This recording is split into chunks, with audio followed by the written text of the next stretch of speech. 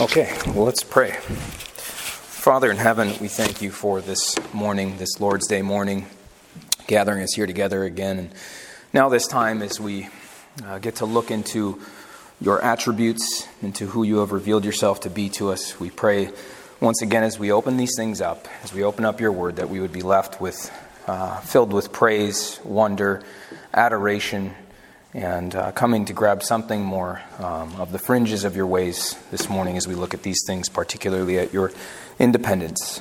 We pray that you would hear these things for the sake of Christ. We pray in his name. Amen. Okay, so a couple book recommendations again before we start. I had mentioned George Swinnock, The Incomparableness of God, I believe is the title. It comes under two titles. One is a little banner paperback. The other is a newer one put out by RHB. I meant to bring it and donate it, so there will be a copy out there next time. But it's a wonderful little devotional on the attributes of God, and the reason I like it so much is because, one, the chapters are so bite-sized, but also because as he goes through the attributes, he starts and takes you through the incommunicable attributes, and then he begins to show how they relate to each other, which I find to be especially helpful. And then to conclude that, he goes on to show the attributes in relation to creation, salvation, daily life. Wonderful little book. The other two are two books on the sermons of the late John Webster. These have been excellent devotional material for us as a family. You're free to ask Melissa if she agrees with me, if she shares the same opinion, but I find them to be delightful. You would probably call them homilies. They're anywhere from 5 to 7 pages, but very rich, and the reason I recommend those especially is the way that he draws out, in the midst of God's grace, in the midst of salvation, the person of our triune God, as he relates and ties those things into these little homilies. They're very rich. I can't say I've ever read one and went away wishing I didn't read them. And very short. He doesn't waste a lot of time. So those titles are, the first one is Christ, Our Salvation. And the other one that we're currently reading right now is Confronted by Grace. So 2 recommendations, and now looking at a summary of what we looked at last time I was here in terms of God's oneness. God is one in his being. We saw that. He is not made up of all his attributes, but ontologically, or in his existence, he is one. He is single. We saw how that relates to us ethically. We worship one God. We're commanded to do so. And then we also saw the implications that it has for the Trinity. The Trinity of persons does not equal multiplicity of gods. And we looked at several portions of Scripture to demonstrate that, particularly 1 Corinthians 8:6, and a couple of other passages that showed us that God is three, but God is one in essence. 3 persons, one essence. And so now we move into the doctrine of God's independence. Independence, aseity, freeness. The titles that you'll see this referred to will be various in your systematic theologies or whatever text you're in. I'm going to call it independence, and we'll frequently refer to it throughout the lesson.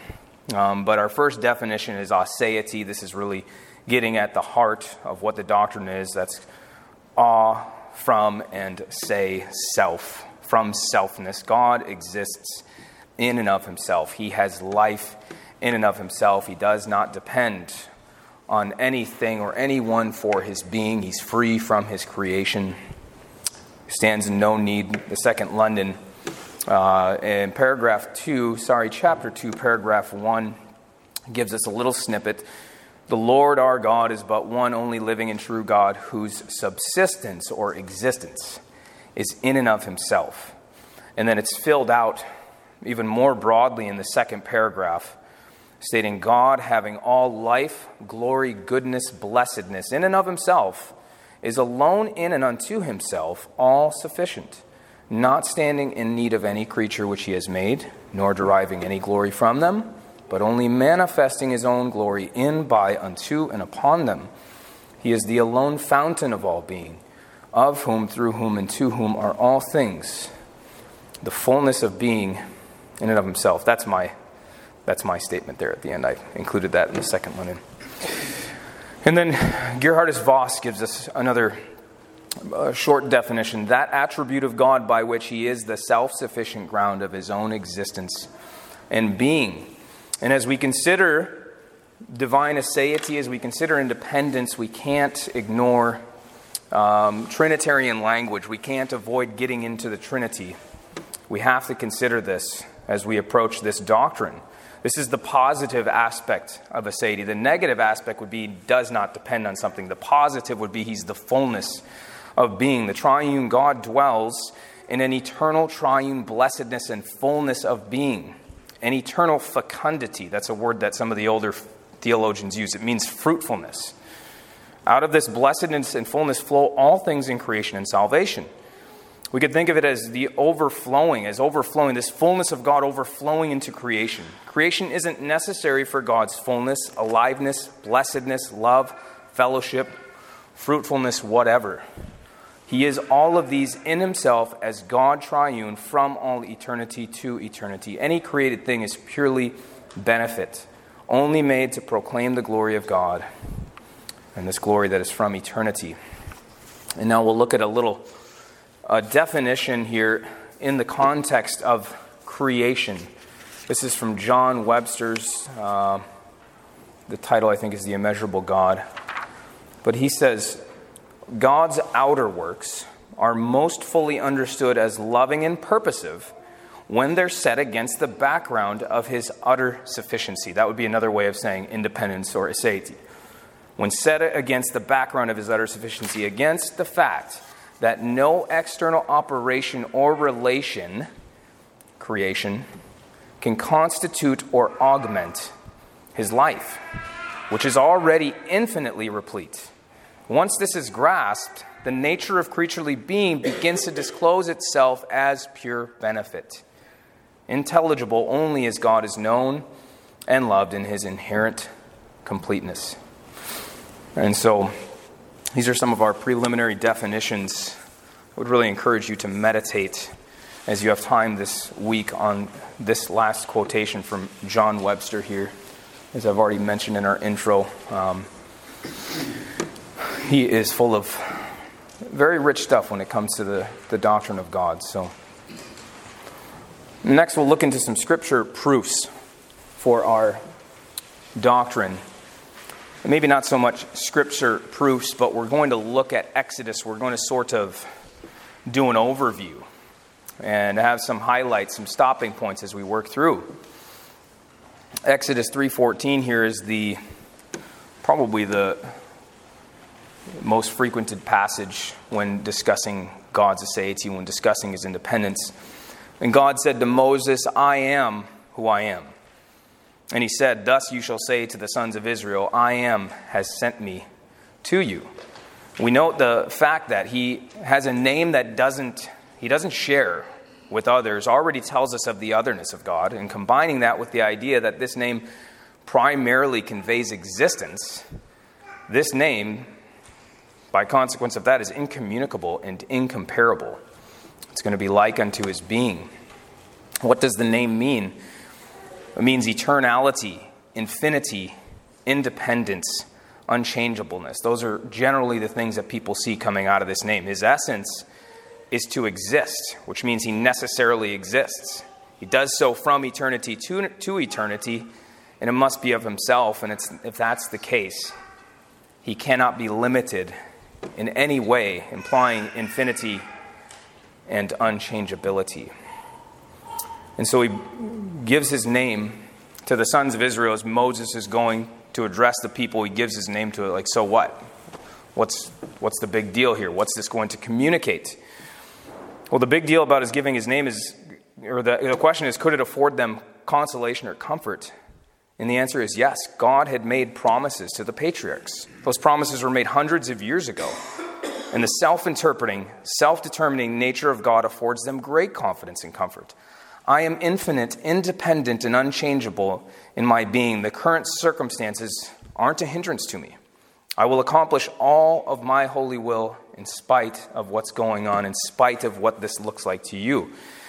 And what we'll see in the rest of the book of Exodus, essentially, is he's going to interpret his name. He's given us his name here. Now I'm going to interpret it for you. And the first stop is with Pharaoh. I don't have the scripture passages on there. I believe that's somewhere in 4 or 5. But Pharaoh said, this is Pharaoh responding in one of his first responses to Moses. Pharaoh said, "Who is Yahweh that I should listen to his voice to let Israel go? I do not know Yahweh. And also, I will not let Israel go." So Pharaoh, with all the Egyptian pantheon of deities before him, is thinking, there's no Yahweh here. Never heard of him. Nope, not letting you go. And what's going to happen is, he says, "I don't know this Yahweh." Well, you're about to meet him. You're about to meet him in the fullness of who he is.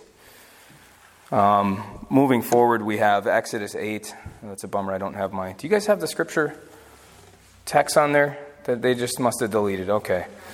So I believe this is 9. I think we're in 9. And he says, this is the Lord speaking, "For this time I will send all my plagues against your heart and amongst your servants and your people, so that you may know that there is no one like me in all the earth. For if by now I had sent forth my hand and struck you and your people with pestilence, you then would have been wiped out from the earth. But indeed, for this reason I have caused you to stand, in order to show you my power and in order to recount my name through all the earth." Scott Swain says this is essentially the purpose statement of the plagues. Yahweh has not met his equal in Pharaoh. Just as he is independent in his being, so in his power, so in his purposes. They are independent of the creature. He is using Pharaoh to get glory for himself. And Rahab is going to hear about it. Joshua 2, I think this is Joshua 2, it's like 8 and 9. "For we have heard how Yahweh dried up the water of the Red Sea before you when you came out of Egypt, and what you did to the 2 kings of the Amorites who were beyond the Jordan, to Sihon and Og, whom you devoted to destruction. Indeed, we heard it, and our hearts melted, and a courageous spirit no longer rose up in any man because of you. For Yahweh your God, he is God in heaven above and on earth beneath." And as we consider this purpose statement of the plagues, how does this immediately apply to us? What's the immediately spiritual implication for us from this? What comes to mind? The purpose statement here, Yahweh has not met his equal in Pharaoh. He's just going to use him to get glory for himself. What's the immediate spiritual implication for us from that? The man is about that big. Yeah. Yeah. In the relative sense. Yeah. How about why not be used willingly instead of... So if God gets glory from his enemies, well, he gets glory from his friends too, but how about let's be his friends? Yeah, absolutely. And you think about any attacks that we have, the spiritual warfare that goes on with us, right? Any temptations that come our way. God is using those to get his own glory. He's using those for our good.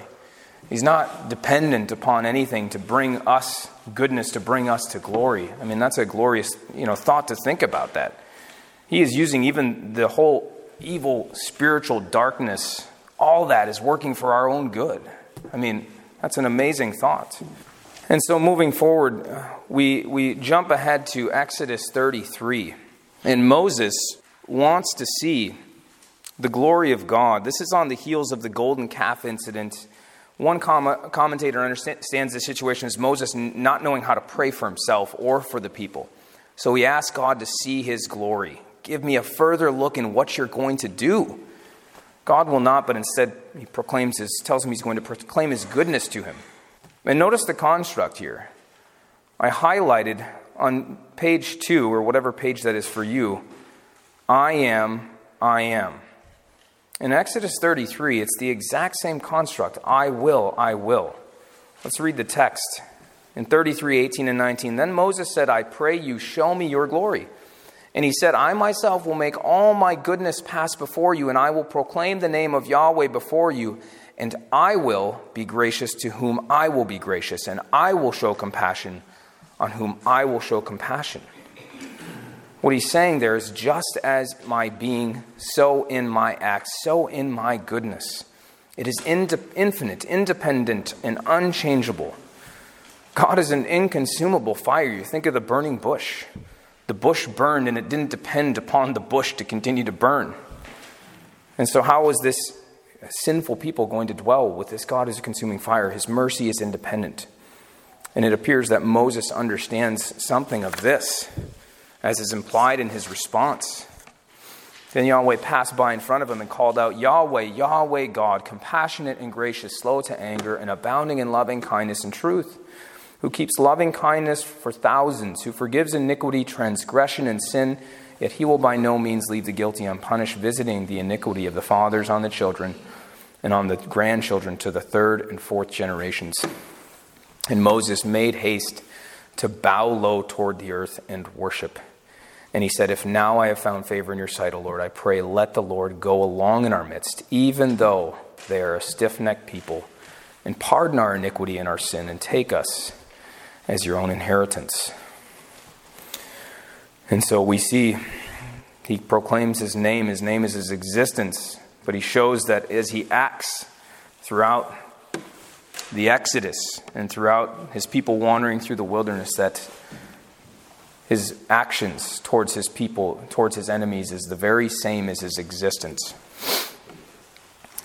And moving forward, we have him as independent in his life. For just as the Father has life in himself, even so he gave to the Son also to have life in himself. And from this we see his independence in his other attributes, this connection that we have, this interconnection between the attributes of God. He is independent in his will. And all the inhabitants of the earth are accounted as nothing. But he does according to his will in the host of heaven and among the inhabitants of the earth. And no one can strike against his hand or say to him, what have you done? Worthy are you, O our Lord and our God, to receive glory, honor, and power, for you created all things, and because of your will they existed and were created. His will makes things to exist, whether they ask for it or not. He is independent in his love. This is Hosea 14:4. I will heal their turning away from me. I will love them freely, for my anger has turned away from them. And then, as we already saw in the Exodus, he is independent in his power. And last point, he is independent in his counsel and intellect. For who has known the mind of the Lord, or who became his counselor? Or who has first given to him that it might be repaid to him? Nobody informed him, and nobody counseled him. We'll move on to practical uses here. Before we move forward, are there any comments or questions? Martine. I had a thought in my mind, I'm not sure how to say it. Sure. Because you said something, I'm not sure how you said it. Like God's ways are as his being or something? Yeah. Very good question. Yeah. How do you explain that? And also, how do you explain that in terms of us? His creatures are limited by their concept of time. Yeah. So what you said in that statement seems weighty. Yeah. The fact that we can't, because if his ways are as his existence, it's from eternity. Right. So he's not like just reacting to things that are happening in the concept of time that we have. Yeah. So how can you kind of elaborate on that? Yeah, okay, so first, his ways, so when he acts like himself, right? He doesn't come into time, enter into time and become a creature with us when he acts. So this is who he is from eternity to eternity. When he acts, it's the same God. It's the same eternal God, which was demonstrated in, the way that he acts toward Pharaoh, the way that he acts towards Israel and showing his mercy. So what was the second question then? How does that... in terms of our concept of time, Yeah. how can we possibly understand that God's ways are as his being? Yeah, I really... That's a good question. We really can't, because we don't have any concept for infinity or eternity in terms of our creaturely limitedness. I mean, the finite can't comprehend the infinite. We can confess it. I mean, we can see it and observe the situation. We can experience those things and understand from the scriptures that they're true. But in terms of really like actually explaining it or wrapping our minds around it, that's beyond us. And I think that's one of those points where, I'm not just punting the ball away here. It's one of those points where we're just really left in adoration. That's something where we can't really speak any further than that when it comes to saying how do I grab hold of, or how do I wrap my mind around the fact that God is eternal and yet He's acting in the midst of a finite, created, temporal creation. Is that kind of what? Answer it? I'm just trying to think about how to even talk about it. It's hard. No, that's... If God's ways are fixed from eternity, then, and He's not just reacting and responding to the thing, but He's still interacting with His creation at the same time.